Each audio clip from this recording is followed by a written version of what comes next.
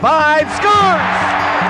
Rick Vaught. We've decided to get ourselves back in the game again with our podcast. Rick Vaught, Gary Neville. Probably the craziest story that you're ever going to hear about hockey. We're going to be coming back to you on a regular basis.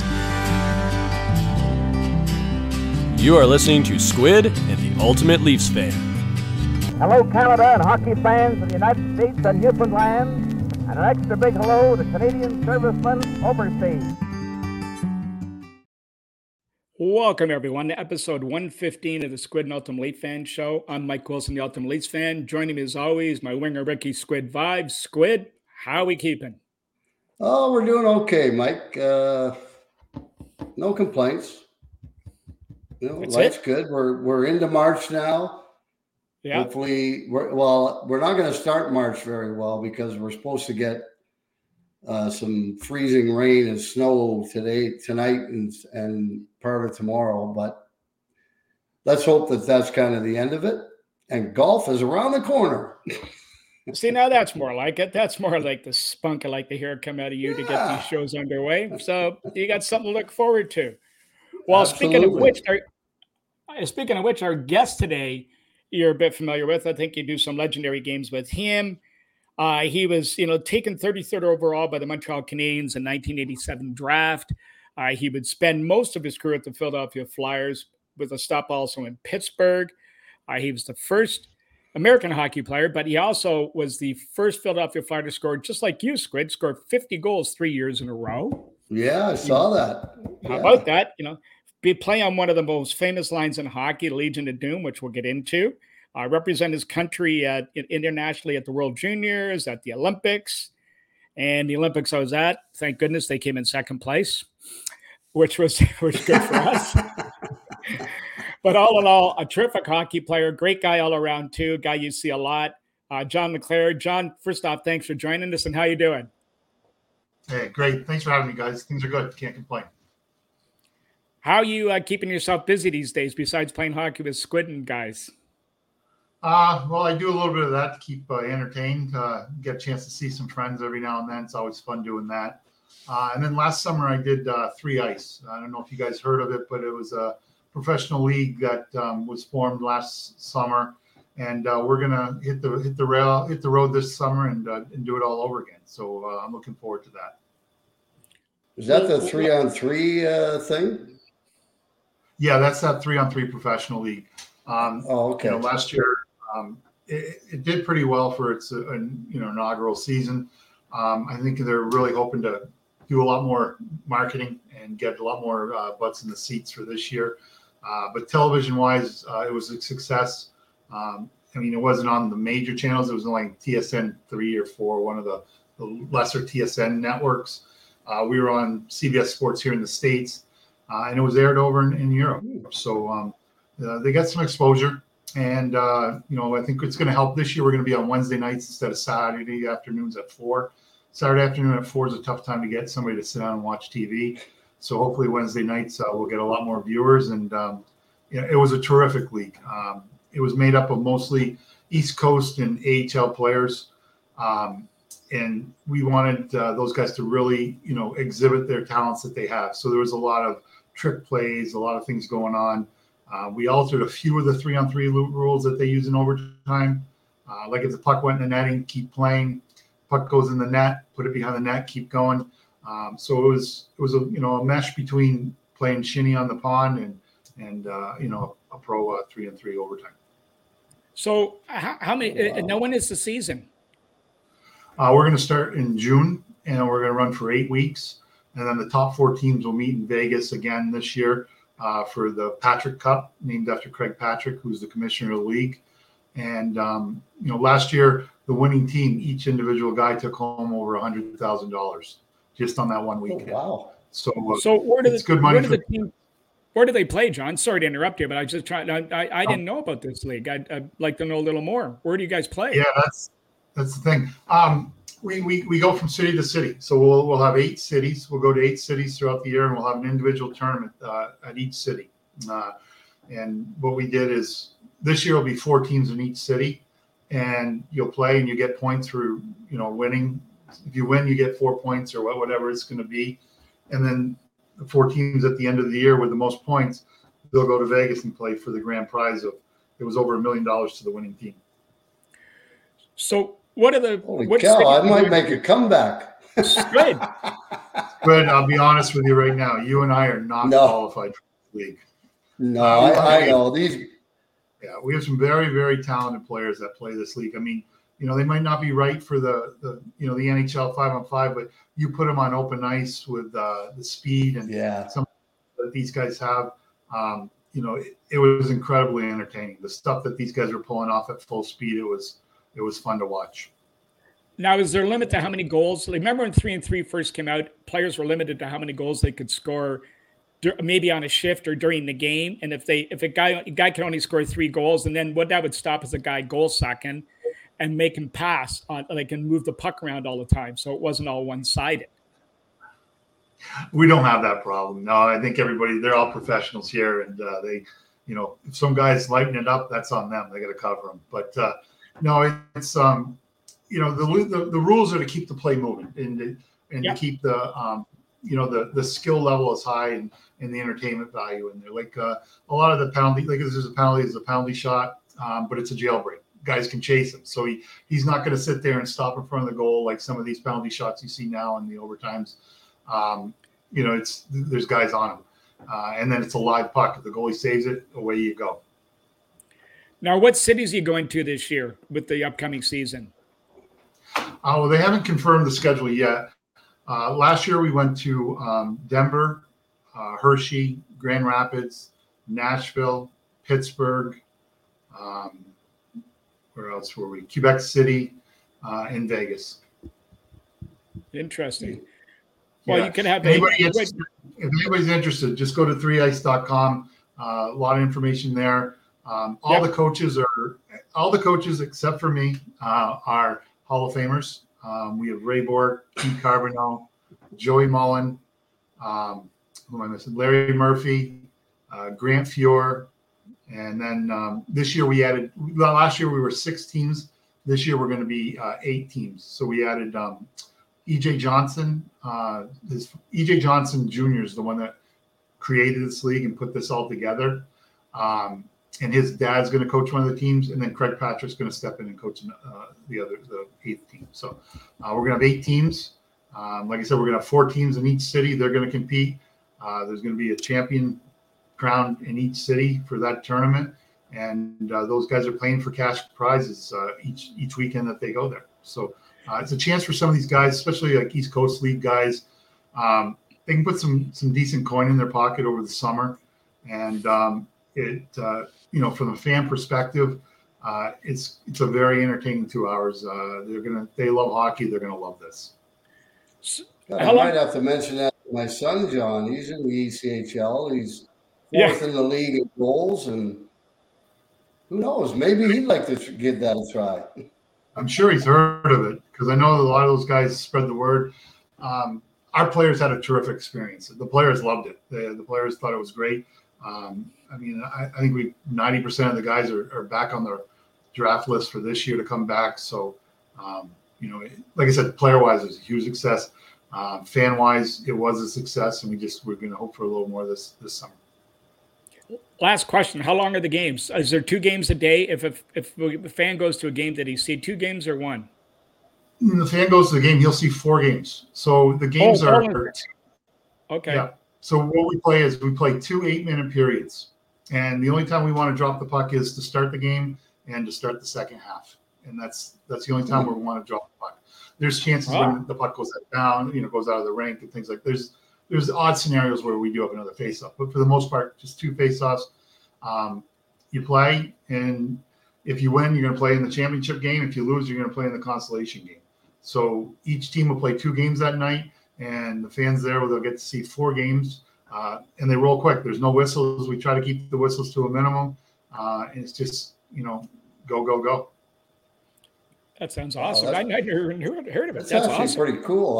I heard of it, but I didn't really know all the details. But now that you've explained it, I think that'd be fun to watch. I think, as you said, all these guys with speed and talent out there playing 3-on-3, it's got to be pretty damn exciting at times.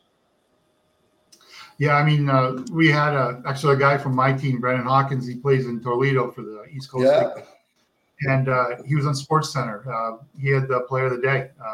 He had a breakaway, and this you got to just Google Brendan Hawkins, ESPN Sports Center, and it was phenomenal. It was great to see him on ESPN, and that's the kind of stuff that our league's promoting, and that's what kind of happens on a night-out basis. Well, he plays for Toledo in my son's division, but he played with my son in Fort Wayne the year that Toledo and Cincinnati didn't go in, and they won the Kelly Cup together. So they became pretty good buddies, and it's kind of hard when they have to play Toledo to see who finishes first in their damn division. But what are you going to do? Yeah.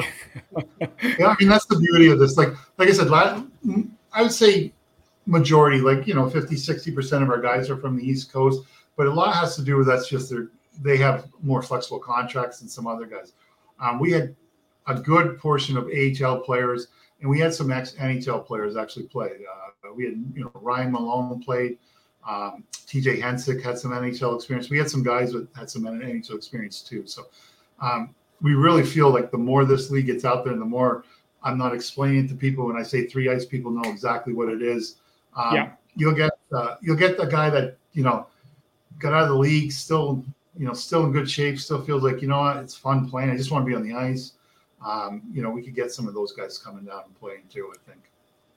Well, that sounds awesome. Well, John, hopefully you'll take this the right way, but every time we do a podcast, you'd like to learn something. I definitely learned something today right off the bat. I didn't know anything about this league, and I'm definitely going to look it up. And if I can get to a game, I'll definitely go and watch one for sure. That sounds great. We'd love to have you. Let me know. I think I can get you a ticket. Well, speaking of tickets, let's go back and test your memory. You were born in St. Albans, Vermont. You were close to the Canadian border, so there was some familiarity with hockey. But as I understand it, there really wasn't a lot of hockey going on where you grew up. How did you get involved in the game, and take us through that period? Well, I don't think so. Hockey was pretty important in my town. We're 10 miles from the border. I was an hour from Montreal. My youth hockey, we played in the league that we played Cowansville, Bedford. It was all Canadian teams. Okay. So our town was a hockey town. It was very important. Our high school team was really successful. Growing up as a kid, you went to the high school games. So to me, hockey was instilled in me pretty early age. It was something I wanted to do. It was something all the older kids in the neighborhood did. So if I wanted to play with them or I wanted to hang out with them, you had to grab a stick and play street hockey. So to me, hockey was, I think in our town, was definitely the number one sport. It wasn't football or baseball at the time.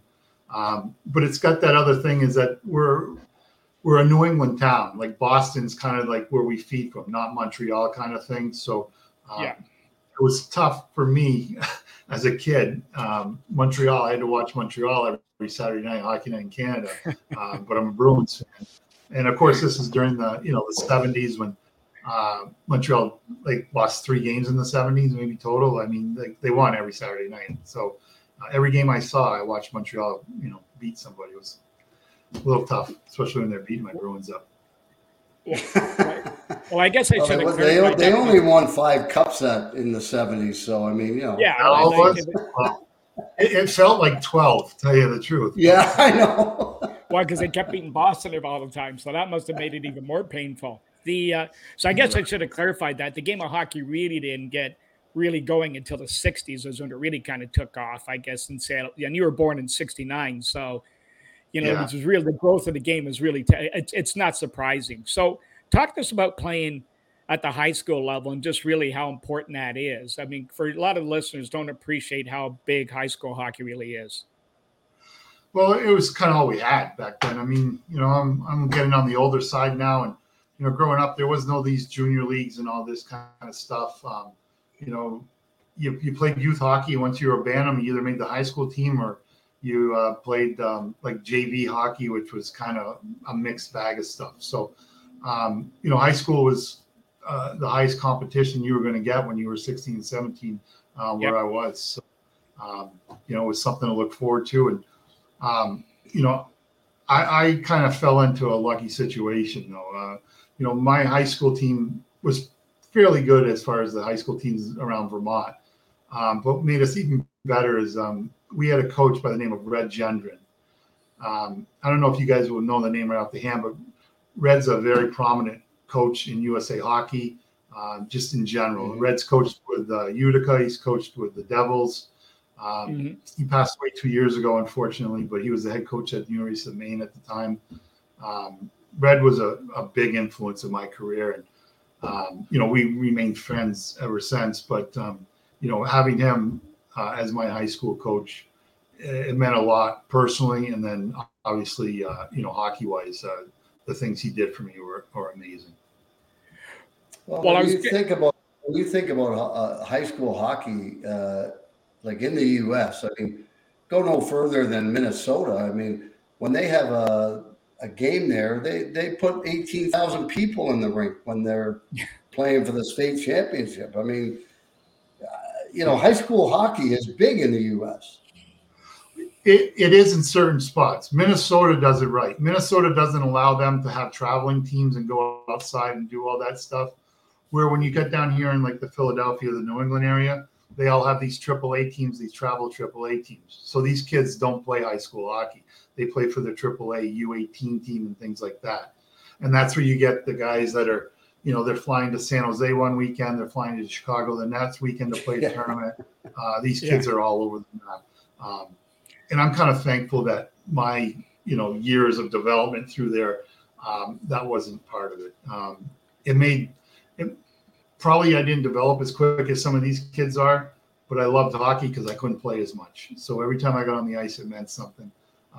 I've had a chance to coach my kids. It's been a few years, but they're playing tournaments every weekend. And it's kind of one of those things that, you know, when I was a kid, if we went away and got to stay in a hotel room and play in a tournament, it was the biggest thing of the whole year. It didn't matter what it was. You know, to be able to have an overnight trip and have a tournament, it meant something because you weren't doing it, you know, every weekend. It was like once or twice a year. So I think they take kind of some of that out of them. You know, they're kind of numb to that aspect of it. I was going to ask you, John, when you started playing, you know, you said you were the only team in the area. So when you were playing at Bellows Free Academy, was there a point through your career there, and you know, your numbers were spectacular, looking at your high school numbers, that you started to realize you were separating yourself from the pack, and there was a chance you're going to be able to advance in this game?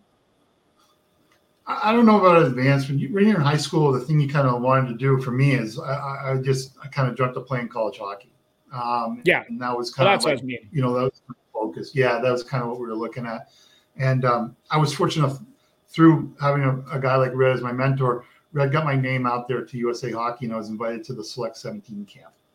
And I went there, and I had a chance for a lot of coaches that don't normally see me, a chance to see me and write my name down, send me a letter, or just show some interest. So my senior year in high school, I had some inquiries about playing college hockey, and I could have played, you know, I had quite a bit of opportunity to play college hockey, which was nice. But as far as playing pro hockey, you know, it was a dream kind of thing still, you know, coming from Vermont, nobody's really done it. Most of the kids U.S. guys that did that were mostly guys from Massachusetts or Minnesota kind of thing. So you just didn't seem that logical, but it wasn't in my sights, that's for sure. You know, the funny thing you mentioned was going away on trips and staying in the hotels. So when I was playing, we would billet with families on the other team. So the parents would all stay in the hotel and have fun. So I was looking forward to that when my two boys were playing. And the next thing you know, boom, no, we're all staying in the hotel. I'm going, oh, this is not very good. Like we're not alone. Yeah. Yeah, I know. No. So that kind of sucked. But anyway, what are you going to do? Well, John, your draft year, you were still in high school, and you came out a pretty highly recruited or, you know, wanted player from college standpoint. The NHL draft, Montreal Canadiens, there's the team you grew up watching, even though you didn't want to watch them because they're so close. When did you get any sort of inkling that you were going to possibly be drafted, or did you have any clue you were going to be drafted? I had an idea I was going to get drafted probably about 2 months before in that area. I had a couple teams come and interview me. So, just talking to my mom and dad, like if they're going to travel all the way to, Vermont to come sit down and have a lunch or breakfast with you, didn't think they were wasting their time, or maybe they were. I don't know. Back then it was a big deal to me. So I was like, this is awesome. But I thought that I'd probably be drafted. Did I think I'd be in the second round? No, I had no idea where I was going to go. But I did have an idea I would probably be drafted. And that was back then. Is like now these kids have agents and whatever at 13, 14. I didn't have an agent when I got drafted. I didn't get an agent until I was right before I signed my contract. I signed an agent contract like 10 minutes before. So even all through college, I didn't have an agent either. Like these kids have advisors. They're telling them, you're on the board, you're going to go here and there and that stuff. It was oblivious. And like I said, sometimes ignorance is bliss. I think it took a lot of pressure off, and it made life a lot more simple. Now, when Montreal did select you, who called you and spoke to you about coming to the Canadiens? I got a call from Mimi, which is Serge's secretary, saying that they picked me in the second round, that, they'll be in contact after and just welcome to the Canadiens and stuff like that. And then I think maybe a week later or something like that, they invited me up just to introduce themselves and stuff like that. It was an easy trip. They knew I was close by kind of thing. So we popped in and just said hello. They were gracious and just kind of meet. And there was nothing said, nothing whatever. And they knew I was going to go to college, so away I went. Now, Squid, do you want to ask him the interview question? Or should I? Oh, go ahead. No, I was going to say, well, we ask all the guys before the draft to come on. Some of the interview questions you get, any that stand out to you? We've heard some dandies on the show from guys. Yeah. But No, I didn't get that. I didn't go to the combine or do any I didn't even go to the draft. I was graduating from high school the next day of the draft, so I didn't even go out to Detroit for the draft. So I didn't get a chance to sit down and go through that gauntlet. And that's why kind of one of the reasons I didn't think I was probably even a second round or third round guy. Because I think back then there might have been something crazy like 12 rounds too when I got drafted. Yeah. There was a lot more rounds than there was now too. So there were a lot more players involved. So you played for the U.S. in the World Juniors twice, but back then they didn't have a U.S. development program, did they? No, they were picking guys out of college, basically, is what they were doing. And that Select 17 team I went to, that camp, they kind of used that as a, trial, whatever you want, just to get a filter of who's coming, who's there, and where people are. Yeah, because my son actually ended up playing at the U.S. program in Ann Arbor. He was born in Buffalo, so he was a dual citizen. And it was funny though. He's pretty smart. He got drafted by Sudbury, and Mike Foligno was a coach who I played with in Buffalo. We go up there for the press conference, the whole bit. We're driving home. He says, "Dad, do you think I'm a great player?" And I go, "Well, what do you mean?"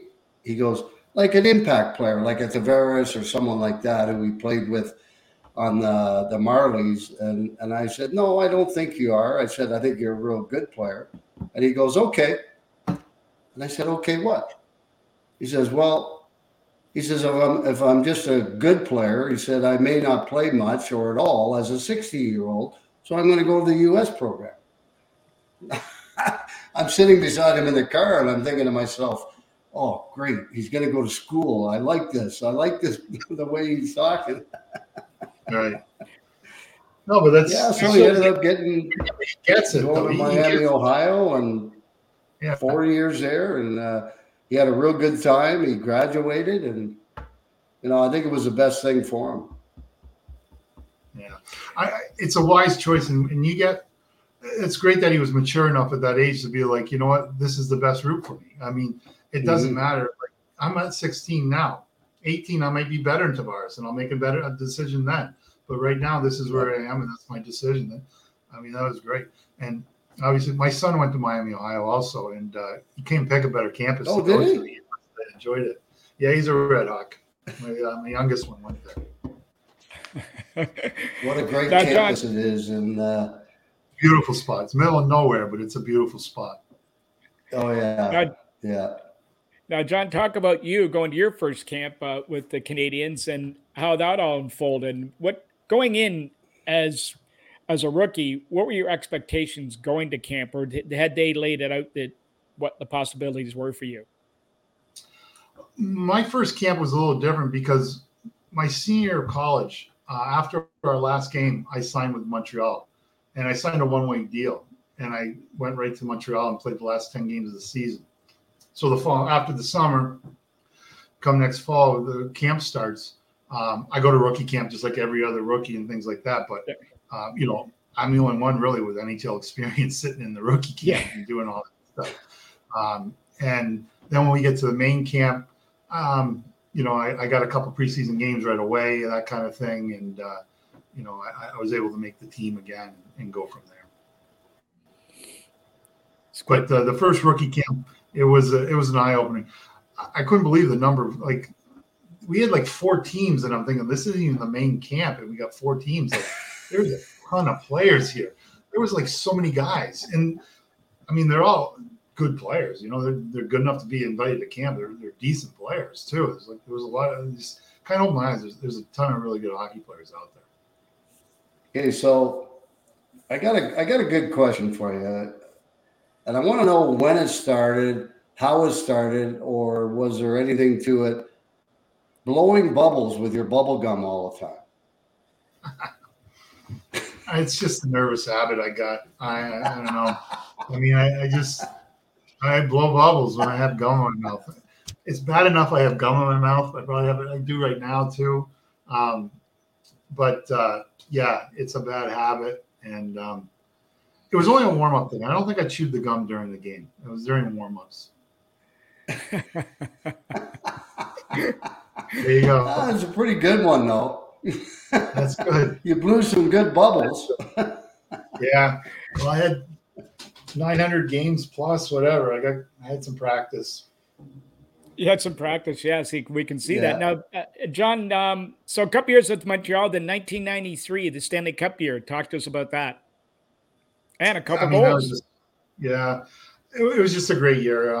It started off with we started the season in London.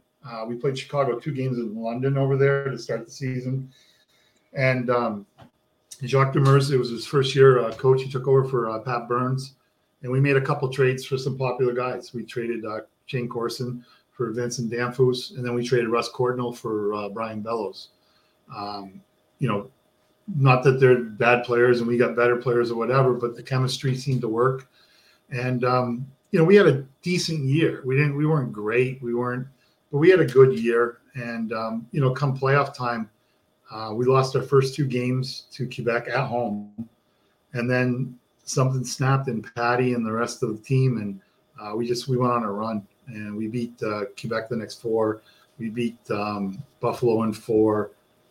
We beat the Islanders in 5, and we turned around and beat the LA in 5 in the finals. So it was one of those things. The chemistry, timing's everything, and our chemistry and just it clicked at the right time, and it was playoff time. Well, there was a high stick call against a guy, number 99, that was not called against Toronto. He would have been the Toronto-Montreal final that year of 93. Well, we were watching closely. We had a ton of guys from Ontario that were like, this could be the best thing in the world or the worst thing in the world to happen if we played the Leafs in the finals. To me, I think it would have been awesome. I mean, to have Montreal-Toronto in the Cup finals after so long would have been fun, but as long as it turned out the way it turned out, that's the only reason. Yeah. Well, yeah, obviously that's the most important. Now, one other thing while we're talking of 99, what about Marty McSorley and this illegal stick call? Yeah. I mean, Squid, guys play with illegal sticks all the time. And guys knew who had the illegal sticks and who didn't. It wasn't a secret around the league who played with an illegal stick or not. And I don't know how it worked on other teams, but on our team, you had an X on one stick that wasn't illegal. If that's what you did, I didn't play with illegal sticks, so it didn't bother me. But I know guys on our team that did, and they'd have a stick with 5 minutes left. We're in a tight game. They tell the trainer, "Go get me the stick with the X." He's out there. He plays with illegal sticks, so it doesn't happen. But all this stuff about, the trainers and the players are over in their locker room and all this stuff. I don't know anything about that. I highly think it's true. I don't think it's true at all. I just think it was just kind of common knowledge. We all kind of knew. I mean, did you see Marty's stick too when they measured it? It wasn't close. He was still this far away after that. Yeah, it was. So it wasn't like, it didn't take a genius to figure out he's playing with a legal stick. It really wasn't. No. So like all this, you're absolutely right, John. Everybody in the league knew who was using an illegal stick, who wasn't, and guys had extra or ones that were legal that they would pull out if they needed them in the last minute of a game or something, if they were up by a goal, so that they wouldn't get called. And no, I never used an illegal stick, so I didn't have to worry about it either. Right. Yeah. Well, now that's sour grapes to me. When they start saying, they're trying to say like, oh, the trainer was in our room and all that. Yeah. Stuff.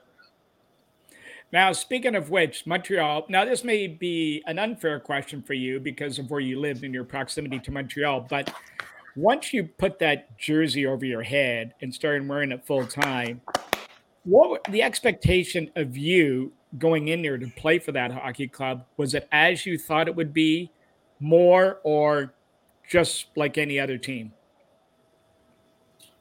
No, I mean, to me, the first time I came to Montreal and I walked in that locker room after they signed me, just being in the Montreal Forum with all the history and then being in that locker room, it changes you. It just, there's something about it. And I mean, I'm sure the Leaf, if you're a Leaf legend, you go into the Leafs locker room and playing in the Garden. There's something about those buildings that it really does change you a little bit. And I was on board 100% and really proud to have been a Montreal Canadian. Real proud that we had to win the Stanley Cup there too. Well, I had a really good experience, John. The World Juniors in 77, 78, I believe, was the first year they picked an all-star team. And we dressed in Montreal's weight room. They took the weights out and put stalls in. Yeah. I mean, we're showering in their showers. We're walking around the room, seeing all the plaques and everything. And it's like, when you're 18 years old, it's kind of, and then we get to watch them practice almost every day. So, I mean, it was incredible. And that was when they had, some of the best teams ever in the 70s. And it was fun to watch them. But, I mean, and going in there, looking at their weight chart and everything, they didn't have a defenseman under 220 pounds, for God's sakes. I mean, that's how good they were. Right. Well, and it was just the whole aura of playing for the Montreal Canadiens wearing that jersey. We've had a number of Toronto players on who ended up playing for both cities, and it's just nothing like being a Montreal Canadian. I mean, Dan Daoust, when he left Montreal, he wasn't even playing regular, and the team took him out for dinner after he'd been traded to Toronto. And it was all the veterans who took him out, not the rookies, all the vets. And they made sure he left on a good note. And Russ Courtnall told us the story. I mean, we've told this one a few times on the show, but it just speaks volumes to the Montreal passion of the fans. Is when Brian Harewood, I don't know if you ever heard this story, was having dinner in Old Montreal one night with his wife, and Mick Jagger was sitting next to him. And the chef came running out of the back and right up to Brian Harewood's table and asked for his autograph, and went by Mick and didn't ask him. And Mick Jagger leaned over and said, who are you? Excuse me, who are you? And he told him, and he said, I've been all around the world, and that's the first time that's ever happened to me. And ended up buying their dinner. And this was a backup goalie, the Montreal Canadiens. Yeah, that's great. And that's just, they're great fans like that. They just really are. And just everything about it. When I went to Montreal, and it's nothing against Philly or Pittsburgh, the other organization I play with, but Montreal just does everything with a little bit of class and a little, just a little bit more extra on everything. And it's just those little touches that makes it special to be a Hab. It really does. Yep. Yeah, they do things right, I guess is probably the best way to describe that organization. That word comes to mind. They do it right, but Philly did it right too. I thought Philly, they do things, they just do it differently. They're right. It doesn't mean it's wrong, but But Montreal, like you said, does things right. It just they put the finishing touches on everything. They really do. Well, Yeah. the other one we always talk to everybody about is those three words that are dreaded in every player's vocabulary, and it's your round. You've been traded. Talk about that day and how that kind of all unfolded. Did you have any idea? I had an idea. We all knew something was going on. I didn't think it was me, but it was one of those, like, we heard other names more prominent, but and everybody was out available. So I wasn't completely shocked, but I was a little bit surprised to get the call in the morning. We just played back-to-backs when we finished up in Ottawa, and we got home that night. And next morning, I get a call from Demers at like 9 in the morning. Says, Johnny, I need you to come see me in my office. And it's 9. We just got back, and then I was like, Jacques, what is it? Like, once he called me, and it was him at 9 in the morning. He wasn't calling to see how I slept last night. I knew something was up. So I just like, Jacques, what is it? And he's like, well, Serge is going to be calling you, and just want to let you know you've been traded to Philadelphia. I said, all right, Jacques, thanks. I'll be in to see you guys. And I'm going to make some phone calls. And he's like, yeah, do what you got to do. He goes, but Serge will give you a call, and Jacques will give you a call, or Clarkie will give you a call, and we'll work everything out. And he said, thank you. And that was about it. Well, and then the call from Bobby Clarke, what was the words coming from him? Like, what did they expect from John Clare going to Philadelphia? Or did they? Well, when I talked to Clarkie, I was playing a little bit of left wing and center at the time. So when Clarkie called, I was just like, where do you envision me playing? Do you see me on the left? Do you want me to play in the middle? Or what are you looking for? And he's like, well, right now we see you playing left wing with Eric. And I'm like, sounds good to me. I'm not gonna say much more. I would imagine that would sound pretty good. But that works so far. So far, things are off to a good start. And then, they played that night. I got the call at 9 in the morning. They played that night. We played Florida in Philly. And Gilbert and Eric Desjardins, the three of us, we got on a plane. We were down there by probably 1, 2 o'clock in the afternoon. And they took us right to the rink, gave us our equipment and all that kind of, just all that stuff. Yep. And we played that night. All three of us played that night. We didn't – it was kind of a boring nothing game. We actually lost 4-0. And then had a chance to let it all soak in and take a breath and like let it hit you. You actually got traded, the next 2 days off. And then we played again on Saturday. And, things kind of took off from there. Well, yeah, it's never fun being traded. I know that. But, I know everybody says, well, the other team really wanted me. And I always look at it differently. But, I remember getting traded the day after Christmas from Chicago to Buffalo. And I was supposed to play that night in Buffalo, but there was a snowstorm, and I didn't make it on time. And then I didn't see my family until February 4th. And that was the toughest part, is being traded. And my wife is there. She's pregnant. We got a 2-year-old. She's got to get the realtor, the movers. She's got to do everything herself. And I'm in Buffalo buying a house, renting a place because the house wasn't going to be ready. It was crazy back then. Now it's so much simpler. They have people that do everything for you. Yeah. Yeah, no, it's logistically, it's a mess. It can be. Yeah. I was fortunate, my wife, it was just my wife and I, but kind of like you, Ricky, though, she took care of everything. I'm sitting in a hotel room playing hockey, doing nothing. She's, doing everything. But it is no fun to get traded. And they can say, well, the other team wanted you, this, that. But for me, especially your first trade, that's all you know. And that's what you love about the NHL is being part of this organization. You want a Stanley Cup there. It's basically home for me. It was disappointing. It was. But I think if I went somewhere and we lost and things went to hell, it would have been devastating. But when I went to Philly, we had a really good year that year. Things were successful. Personally, I played the best I ever did playing down there. So it made the trade a lot easier to swallow. So you're Yeah. You had 350 goal seasons in a row.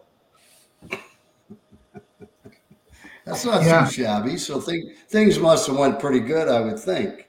They did, but like team-wise too, we were in the hunt. First year they went to the conference finals. I really thought we should have won the cup that year. I think we had the team. I think we would have beat Detroit also instead of Jersey beating them that year. Detroit wasn't ready. Of course, we get Detroit 2 years later with the start of their dynasty. They destroy us. They destroyed everybody for those 2 years. And then we had some other opportunities later on in 2000, 2004 that I thought we had really good teams. I thought we were on a roll. We had the right chemistry going. I thought we should have won a cup. So not winning a cup in Philly, it's very disappointing because we had some really great players and great teams there that in this town, Philly would have been a great place to win a cup also. I would have liked to see what it would have been like.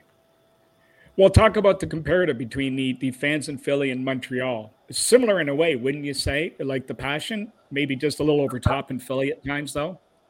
Yeah, absolutely. The passion's the same. It's the directions that's a little different. In Montreal, Montreal, there's a little bit more educated. Like, they're asking, they see in the street, they're talking about the power play percentage and like things like that. In Philly, they're like, you let that guy hit you. Why didn't you go back and beat the hell out of him and stuff like that? not caring that it's a tie game or things like that. But they love their team. And the thing with Montreal that you got to win, and working hard is not good enough. Here in Philly, they want to see effort. If you give, but you got to give 110. You can't just give 100%. You got to give everything. But if you're out there giving everything, this town will love you. Now, the chemistry with you, Renberg and Lindros, was there a moment, a game, a time, a moment, whatever, a goal that you said, this is it? Like, I've found a spot here that's going to work? Because, it's easy to say go and play with the superstar, but for it to all work, a lot of things have to go right. Yeah, I mean, just because two great players play together doesn't make it going to be great. That's right. But for us, that first game I told you, we got traded that first game against Florida. It was a nothing. You couldn't tell. I mean, it was one of those things. Who knows? But when we played the next the Saturday against the Devils, we were together again, and things were clicking. And it was like, kind of after the game was over, we kind of looked around like, I don't know, it just felt like there's something here. And then it just kept building. And I think the biggest reason why it kind of built is, when you play with a talent like Eric, you find out why he's so good. He practices harder than anybody. He demands a lot out of everybody.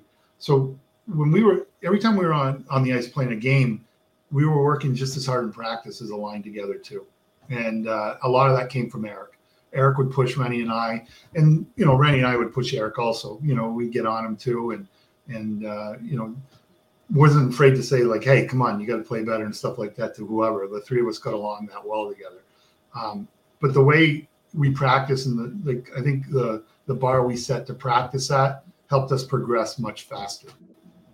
Mm-hmm. So you guys obviously were three great players, but I would have, and maybe I'm totally wrong, but the three of you are also very big, big and strong. Did that help your line at all? Like, did that make you guys that much better? I think it absolutely helped. I mean, the game's changed. Back then, you needed, like, if you weren't, at least 5'11" or so, you better be very quick because you could grab people. And I mean, the rules have changed a lot. Like, if you weren't big and strong, a defenseman would just grab you or put a stick in your belly and you were done. That was the end of you. So I think it helped. I mean, I think I might have been, height-wise, I was the shortest guy in the line.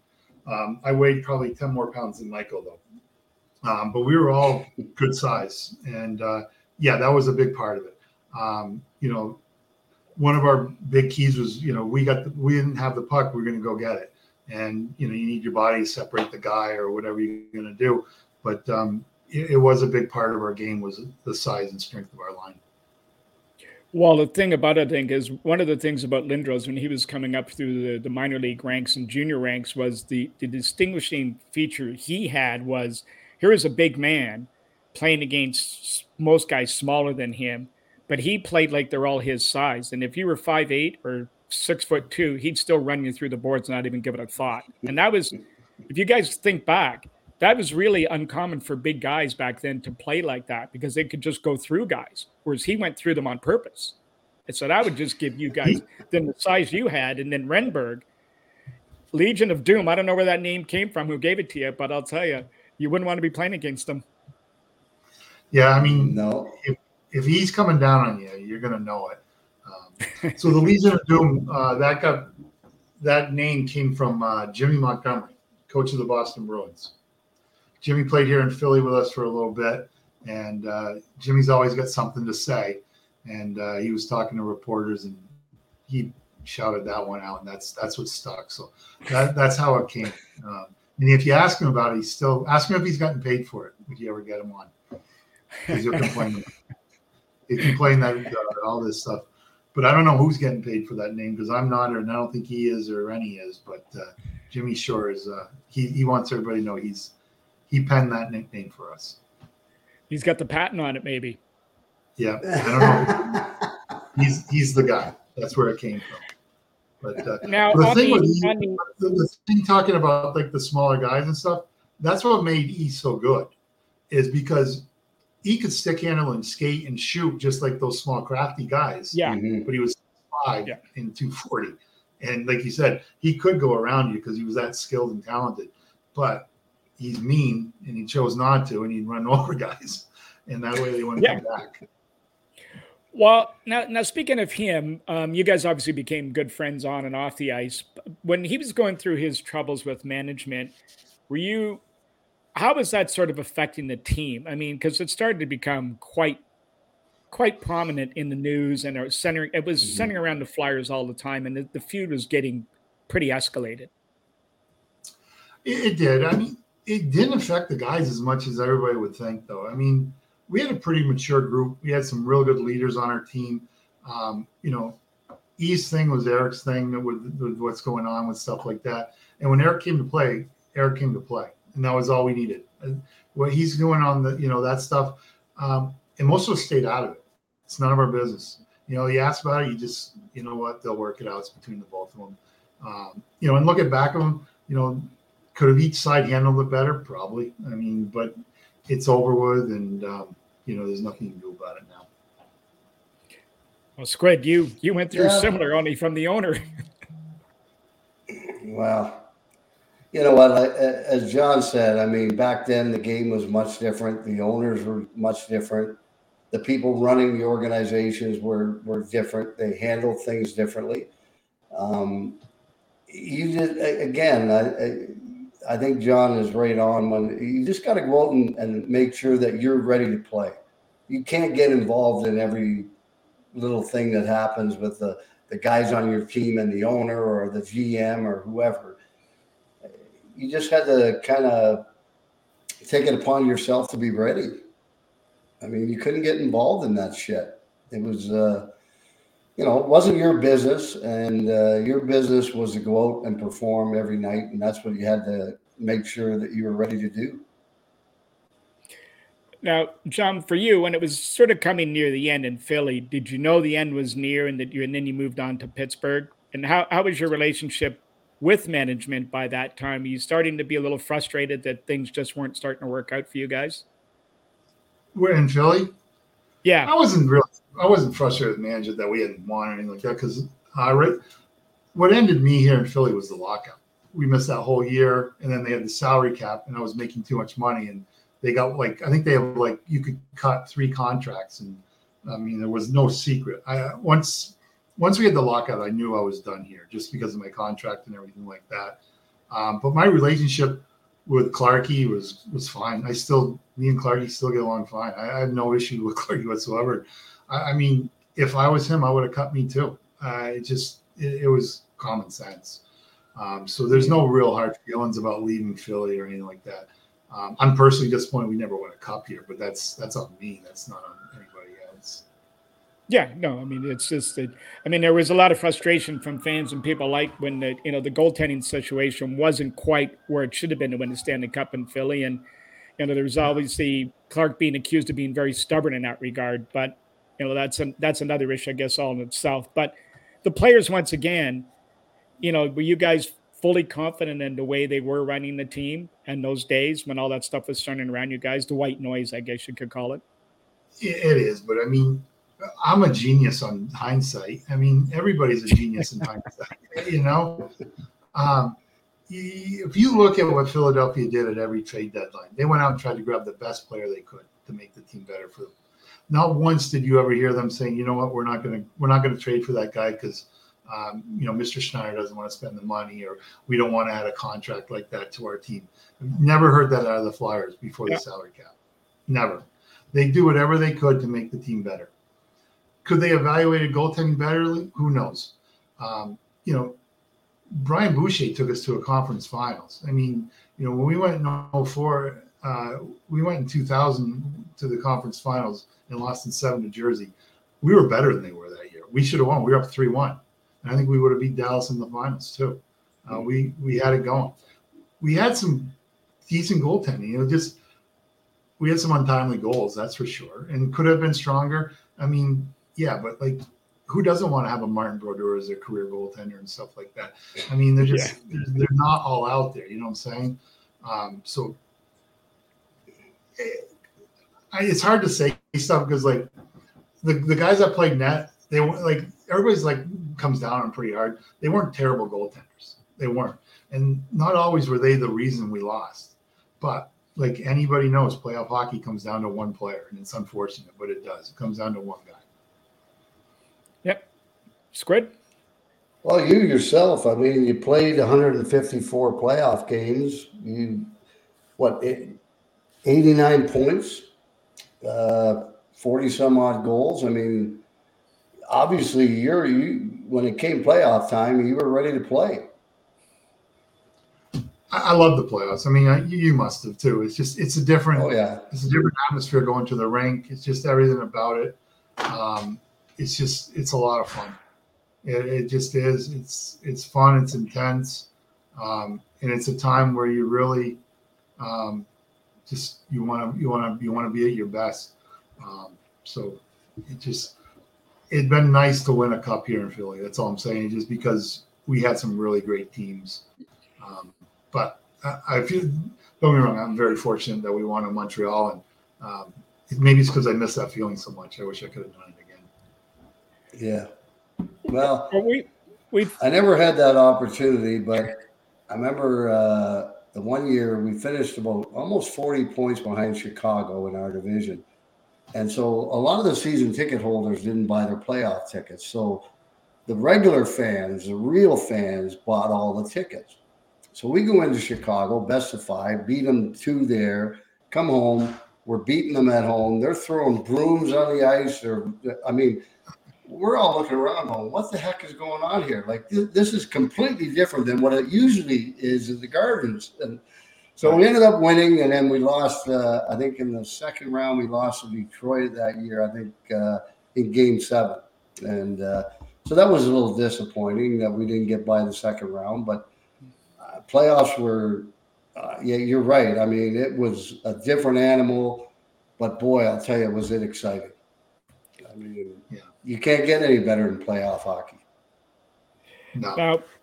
Now, speaking of which, John, now we've had players tell us time and time again that not only going into the rink, and Squid's got a few stories on that, but going into playing Philadelphia, now the Spectrum it was at the time, players have a whole different mindset going in to play those guys. And I'm sure the ghosts of, Moose DuPont and Dave Schultz and Clark and Barber and all that in the Freddie Shearer era when they were just the mayhem of the NHL. When you put that sweater on and started playing for those guys, did you feel that change in your body and what your approach? You're a big guy, so you wouldn't maybe be the same as some other guy, but guys would play a foot taller, let's put it that way, when they put that sweater on and playing at home. Did you guys feel that and sense this from other teams were a little bit intimidated? See, I don't know if I felt that, but looking back at it, I think certain guys do. You just feel a little bit more comfortable than you do at some other places, I know one thing Mr. Schneider really wanted is Philly's not getting pushed around. And one thing my years here is we didn't always have the toughest team, but we always had somebody that can take care of business if we needed something on our team. And we always had other guys too that were not fighters, but were tough enough to take care of themselves and do that kind of stuff. So never really felt scared in the game playing here, that's for sure. Just because I don't know, like the reputation and stuff like that, but it's just the fans, everything about it, the reputation. I think it does do a little bit to some of the guys for sure. Well, I'll tell you how big it is. It was 1 year we're out of the playoffs. We're not making the playoffs. And Harold Ballard, our last game of the year is in Philadelphia. Okay. He decides we're going to go to the casino in Jersey there. Yeah. And leading up to the game for a couple of weeks, about 8 or 9 guys went down with groin injuries, little back injuries and stuff. So, but they were all on the trip to Philly. They were all on the trip, right? And we get blown out 7-1. I think we had 11 shots on goal, and the only one I scored, I think it was from just inside the blue line. It was probably the closest shot we had the whole game. And there's 8 guys in the press box sitting up there. They can't wait to go to the casino. But I always thought, like, what is our owner taking us to a casino after the final game when we're not making the playoffs? That was my thought. Like, we don't deserve this, but that was maybe Harold wanted to go and figured, well, I may as well take everybody with me. So, that's what happened. That's probably more along the lines of it. It's got to be the lines, because it's tough to reward a team not making the playoffs. Hey, we're going to go for a trip here. Yeah, that was one of the times where I totally disagreed with him. I told him that I didn't think it was the right thing, and he said, well, we're going. I said, okay, well, whatever. I can't argue with the owner. Right. He's paying, so let him pay. Well, yeah. John, we can't thank you enough for any fight. By the way, before we let John go, we want to thank you for your time today and enlighten us on your career, wonderful career you had. Stanley Cup winner and the Legion of Doom line. Boy, so you've got some legacy leaving behind, and just can't thank you enough for joining us today. I appreciate it, guys. Anytime, Squid. It's always good seeing you on the road. So hopefully I run into you soon. Mike, it's nice meeting you. Good luck with your podcast, guys. Okay, great. I may have to come down and watch one of your team play the Three Ice. Get you guys watching Three Ice. Everybody in the podcast. Three Ice this summer, Wednesday nights. I do. Right. I'm going to watch for sure. Definitely. Absolutely. Good deal. Thanks, John.